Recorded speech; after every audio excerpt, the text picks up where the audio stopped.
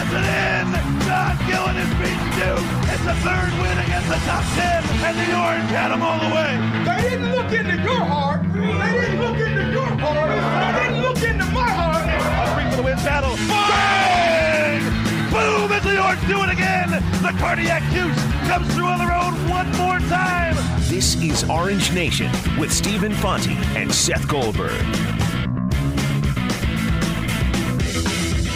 Good afternoon, everyone. Glad to have you with us alongside Seth Goldberg. I'm Stephen Fonte. It's a Thursday edition of Orange Nation. We are brought to you in part by Dunn Tire. 315-437-7644 is the number. If you'd like to get involved, just one guest lined up for you today. We'll talk SU football with Chris Gedney, as we always do at 1:30 on Thursdays, as we get you set for Syracuse, Miami. 3:30 kick on ESPN down in Miami. We've got SU football to talk about. We've got certainly the baseball playoffs to talk about. Yankees 1 win away now from the World Series. Rick Pitino spoke with Jay Billis last night on ESPN, and the first official preseason college basketball poll is out, so we're going to talk some college basketball. I do find it interesting, Seth, with all of that on the table, SU football, we've got baseball, Rick Pitino, and college basketball. I walk in the door, the first thing you said to me was, I watched 3 NBA games last night. I did. I had to tell you because you said you're really going to watch these games. I ended up flipping around and watching a little bit of the games. I even watched my Nets, and Jeremy Lin is out for the season, so there go their playoff hopes. But yeah, I watched baseball. I watched some basketball. Well, hang on. There go their playoff hopes. Were there playoff hopes? No. Okay. No. Just wanted to clarify that. They had like a very, very, very slim shot at nabbing the 8 seed. That's like saying, the slimmest. Like they had like the longest of long shots to get the 8 seed. That's like saying the Browns are in a must-win this Sunday to keep their playoff hopes alive. They are. Yeah, Nets aren't going to the playoffs, but yes, unfortunate. Jeremy Lin hurts his knee. He's out for the season. D'Angelo Russell looked really good. Yeah, 30 points. Everybody scored last night. You watched what that was the Pacers Nets, right? Pacers Nets. They put up 280 points, right? I saw the final score. I did not watch. I will admit I did not watch any of that game last night. Hey, that's fair. I don't blame you. I only watched for a couple minutes. And I do appreciate your dedication to the show and doing a SportsCenter update for us. Max is not here, and if Sal pulled this, I would give him a really hard time. So if Max is listening as he's driving back from the Bronx, he's got some tough questions to answer when he gets back. I may or may not give him a tough time, and by that I mean I will give give him a hard time for not being. He's here. He doesn't even know what I'm saying about him. No. Max, come on in. He has no idea. He has no idea. You have no idea. We were just talking. Sit down. Okay.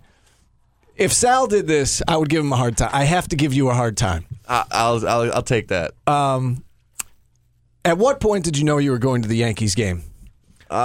So I was actually at the York out to dinner, and I was watching the game, and when they were down before they made the comeback, I was like, if they win, we got to go. And my friend was like, okay. And they won. And so it was about 9:45 when I bought my tickets. Okay, so you actually actively pursued buying tickets. Yes. Okay, and so who did you... It was kind of like Hang on. Who did you reach out to from, I don't know, ESPN Radio to tell me you were going? I texted Seth, actually, and I was like, look, I have an opportunity to go to the game. And Seth gave me the green light. And I said I would skip the show, too. Okay, fair point. There are 3 people in this room right now, though. Just saying, maybe should have given me a heads up. Hey, Steve, not going to be there. Just saying. Did you miss me? He's not mad. He's just disappointed. He's just disappointed. Again, I think that's worse, actually. The responsible thing to do would have been to reach out to both of us. That's like... In my excited state, I wasn't thinking clearly. No, I apologize. Fair enough. And next time, okay, just we learn from our mistakes. Next time, you should reach out to both of us just to see if we wanted to go as well. Maybe we could have worked something out. We could have left at 2:00. We could have figured it out. We could have figured it out. We could have gotten back on time. But. And again, if my former co-host had done this and walked in at 5 after and said, well, I ran into traffic. I was here at 12:01. Hang on. I've been listening. You're late. Okay. The show starts at 12, and if Sal had done that, I would have said, and his response was, I got stuck in traffic. My response would have been, you were in New York City. You knew there was going to be a lot of traffic. Leave earlier. I was up so early this morning. That's not the point. You should have gotten up 5 minutes earlier, and you wouldn't have been late. Okay? I mean, you can always assume on traffic leaving the city. I was not assuming construction in Pennsylvania. No, Binghamton was bad this morning. And I know traffic has been going on in Binghamton, and that's been a thing for probably the 23 years of my entire life. It was bad this morning. Excuses. Okay, let's just recap. Next time, let us all know.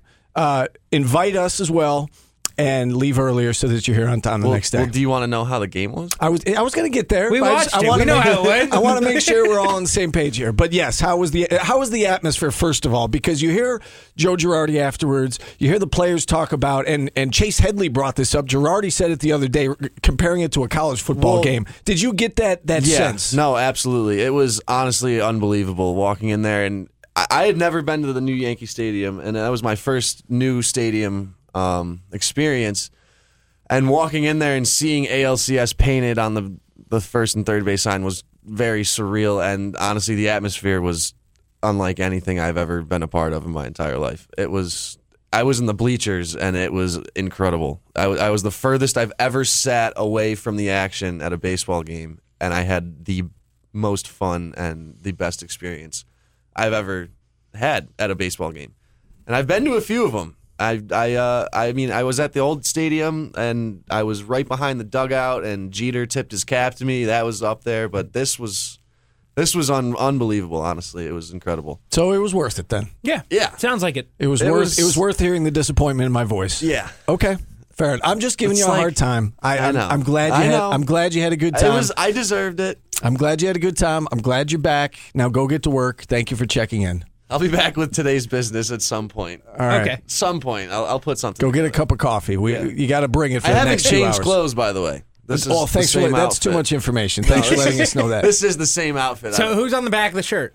I got a Judge jersey. Oh, nice. And I got a Didi undershirt because I was wearing a red undershirt and you could see it through the jersey. And you purchased it at the stadium? Outside, yeah. How much you spend? It was $100 for the jersey. $100. Okay. Yeah. I mean that's standard. That's standard. That's kind of what it would be wherever you go. Yeah. I don't know if I'd be willing to. Not for the plunk down not for the I t-shirt. have no Yankees apparel anymore, and Fair I enough. used to have a ton of jerseys, and then when I was a kid, and obviously outgrew them. But You've got all the answers today. I was all in on the t-shirts, on the player t-shirts. The jersey shirts? Oh yeah, Yeah. That's what like the one that you're wearing. Yeah. I went on a trip to a bunch of baseball stadiums one summer. Like a teen tour. We just got on a bus and went to a bunch of stadiums. I got one at each stadium I went to. I have some hilarious player shirts now. I can imagine. I have some hilarious. I can imagine. Ryan Terrio on the Cubs. Okay, random. I got Drew Stubbs and Shin-Soo Choo, and then that offseason they got traded for each other. Okay. I mean, I have some hilarious those shirts. are players I haven't thought of until you just brought them up. Heath Bell. Yep. I remember Heath Bell. I remember all of them, actually. It's just I had never given them a second They thought. escape your mind. Yeah, exactly. All right, Max, get out of here. All right. Glad you had fun. That's my 5 minutes. Glad you had fun. We'll see you later for today's business. Had to do it, Seth. Had to do of course. Again, if that was my former co-host, I would have laid into him a little bit more than that. But glad Max is back. Glad he had fun. That was a heck of a game. And we keep talking about the Yankees look like a different team at home. They look like a different team at home. 6-0 now in the postseason at home. Tanaka was fabulous. The Yankees got to Dallas Keuchel much like they got to Corey Kluber in the last series. And I do think it was a big benefit for these guys to have seen Keuchel just a week ago. Now, obviously, it didn't go well a week ago, or less than a week ago, but for them to get the second shot at Keuchel, I think it made all the difference in the world. They assumed that he was going to attack him the same way. It seemed like he did, and they got to him early. Greg Bird had the RBI single to get it going, made it 1-0. Judge followed it up in the next inning, and that was all Tanaka needed. He cruised from there. Oh, absolutely. And you mentioned they're a different team at home. They certainly are, but let's not forget what they did in Game 5 in the last series, right? They used the momentum of the two home games to go win a game when they had to. And I would imagine that continues here. They were terrible in Houston. They were awful in Houston offensively. Pitching was there. Pitching was still great. The offense did absolutely nothing in Houston to help them out. The offense has come alive over the last 3 games, and can they continue even remotely in Games 6 and 7? It's going to be a tough task because you face Justin Verlander. But, you're now rolling, and that Houston offense is not. And now Houston's got all the pressure on them. And, oh, by the way, if that goes 7, you have the pitching advantage, because the last time that pitching matchup happened, you scored 7 runs in 3 innings off of their starter. So you've got to feel good about where the Yankees sit right now if you're looking for them to make a World Series. I can't believe the pitching that we've gotten, that we've seen, I should say, from Tanaka, from Severino, from CeCe. This Astros offense is really, really good. And they've scored 9 runs in 5 games. Like, this Astros offense is really good, and they've scored 9 runs in 5 games. I can't believe that. That's less than 2 runs a game. You're an anemic offense if you go through a 5-game stretch scoring less than 2 runs a game. I mean, that's awful. You can't help but watch this team, Seth, the way that they turned an 0-2 hole into a 3-2 win in the divisional round, and an 0-2 hole now to a 3-2 advantage in the ALCS. You can't help but watch them and not feel like, there's some Yankee magic out there, and that this, it sounds corny or cliche to say, the team of destiny or whatever, but doesn't it feel a little bit like that? The way that they're playing right now, that they've got a certain intangible about them right now that I'm not sure what the Astros can do to flip the script, because the momentum is clearly in the Yankees' favor. They believe they're going to win. I mean, the Yankees believe that they are going to win the series. And frankly, I think they believed it when they were down 0-2. Yeah. They believed they were going to figure out a way. Yeah, we're good. They believed they'd figure it out, and they certainly figured it out. There's the whole mystique and aura, right? And Kurt Schilling famously made fun of that. But there's the whole mystique and aura kind of a feel, and you could say, oh, no, that's the old place, that's the old stadium, that's across the street. And I would agree with you. Like, yeah, that's across the street, right? That's the old place where, you could play a game in that stadium and say, man, this is where Babe Ruth hit home runs in the World Series. This is where Mickey Mantle hit home runs in the World Series. Some of those guys are with us tonight, right? There's a case to be made when you were playing across the street in the old stadium. And for now, 8 years, you didn't have that feeling here. And this postseason run, you've got that feeling again. And whatever it is, right? Whatever the reasoning is, and I saw it explained on Twitter by Peter Schrager from Fox, the NFL reporter. And I actually thought this made a lot of sense. But he kind of laid it out like this, like, Jeter, Pettit, Mo, Posada were so ingrained in the old stadium, right? Like, that was their place. By the end of that run, that was their building.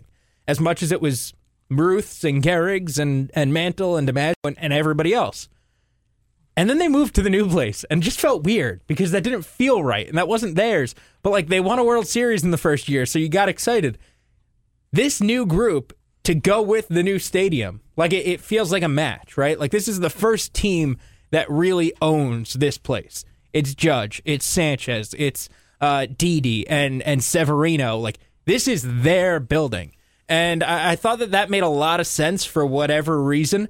Okay, maybe it is a little easier to get behind a group where you're not no, that's awkward. They shouldn't be playing on this field. They should be back at that other place where it's, creaky and falling apart. You mentioned the core 4. I mean, you look at the core of this team, and it's so young. It's, Judge, Sanchez, Severino, Greg Bird. They're all 25 years old or younger. And they have a bunch of other guys who are 26, 27 on the roster. I mean, this is, for the most part, a young team and a team that and players that have their best days ahead. And for them to be doing this now, again, I don't think anyone certainly didn't expect them to contend for a World Series. A lot of people didn't even expect them to make the playoffs. And so it does feel like they are ahead of schedule right now. Steve, I've got a good note along those lines. They're all 25 or younger. Judge is the oldest one.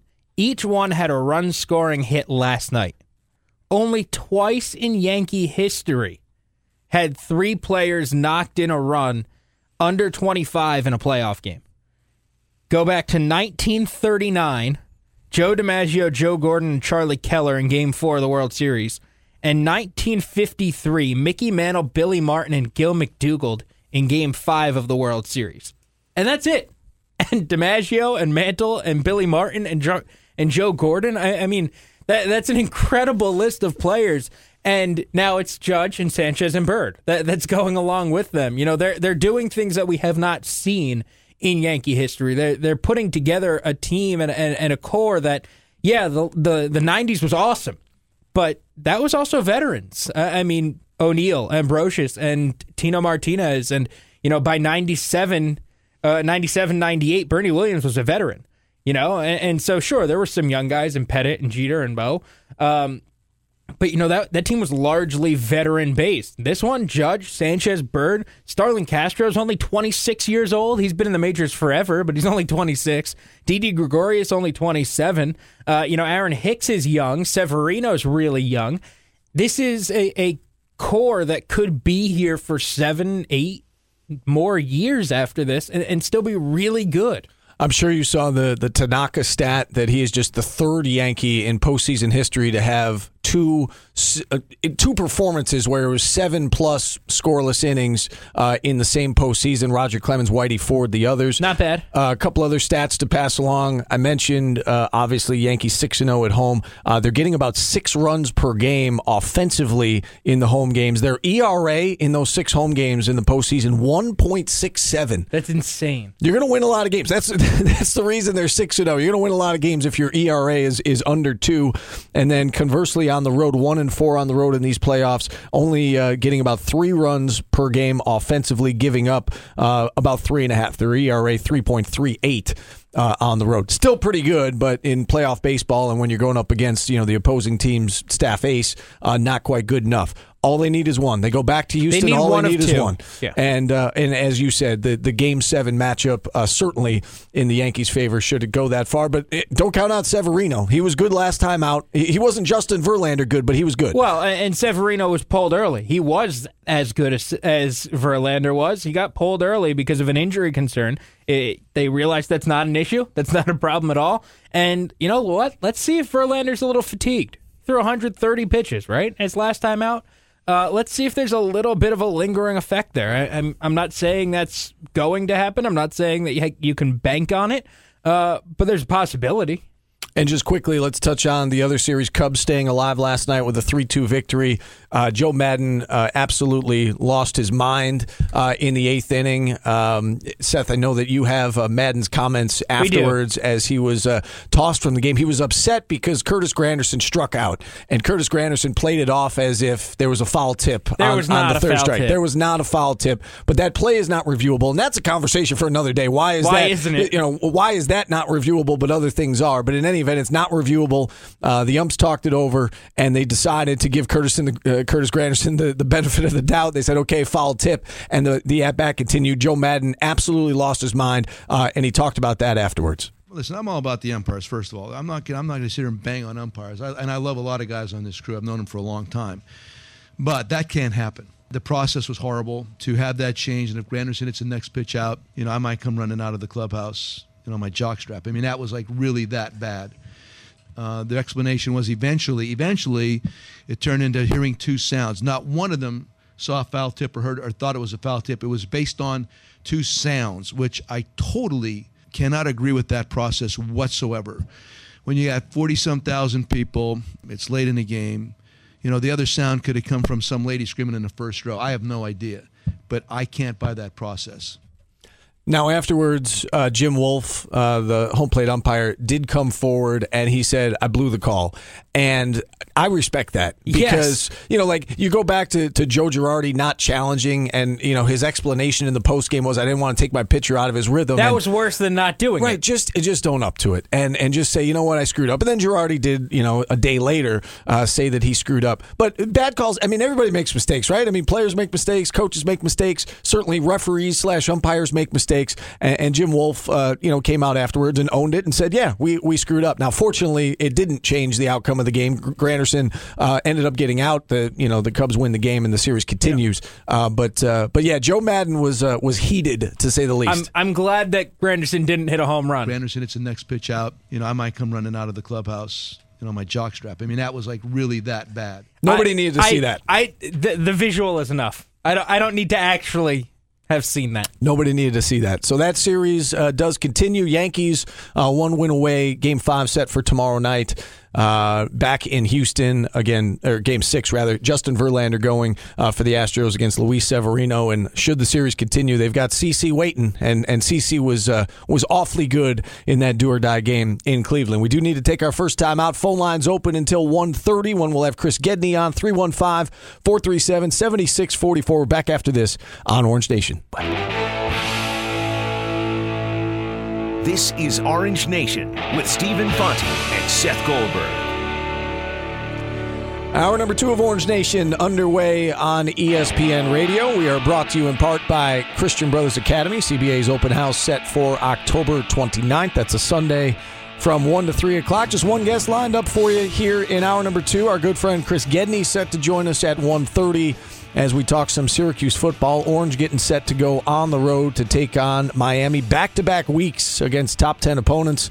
Incidentally, this program has never beaten back-to-back top 10 opponents in program history. It's never happened. Until now. Well, potentially. Maybe. Are you calling your shot? No, I am not. Are you pulling an Adam Terry and calling your shot? No. You know, one thing about this team, and we've spent so much time in recent weeks discussing, you know, the offense and Eric Dungy and Irv Phillips and Steve Ishmael and whether or not they can run the ball. And you know, we've kind of glossed over the defense. I know we've given the defense credit for the amazing numbers on third down. And incidentally, they're up to number 3 in the country in terms of third down defense. But really, this defense across the board, Seth, I mean, you look at the numbers last year, and we knew that they were going to improve. I mean, there was only one way to go but up. But they've improved and improved dramatically.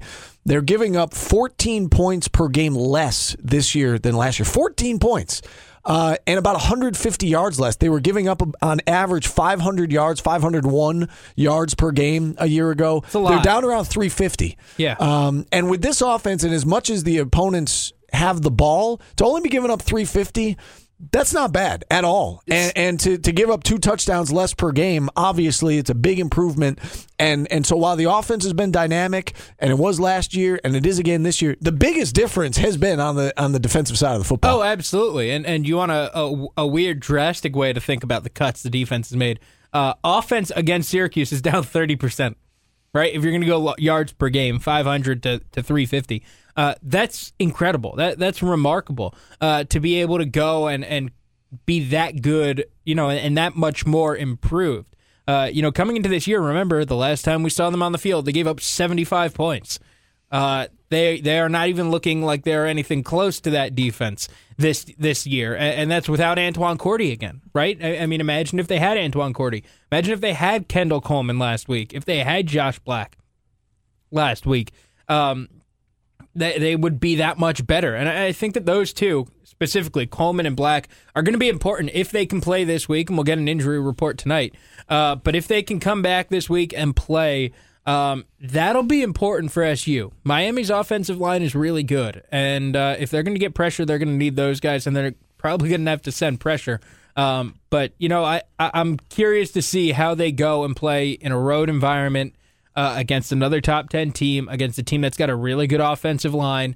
But the defense this year has been the difference from last year. And I'll be honest with you, Seth, going into the LSU game, I wasn't sure what to expect from an offensive perspective out of Syracuse. I didn't know if they could go on the road down to SEC country against that talented defense and move the ball and put up points. And they did. And then we heard that NC State's defense was even better, and they were able to move the ball and put up points the following week. And then we heard that, you know, Clemson's defensive line is arguably the best in the country, and Syracuse went out and put up points. So if you look at this defense giving up on average 24 points per game, don't you feel comfortable that the Orange offense can get to 28, 30 points against most opponents? And so if you can hold your opponent to 24, you're going to win a lot of games with this offense.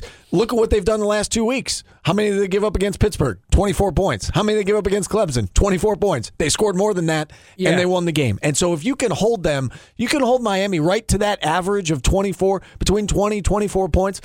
I think you got to feel confident that this offense is going to score more than that, and it's going to, if the defense can continue to play like this, you're going to be in every game you play.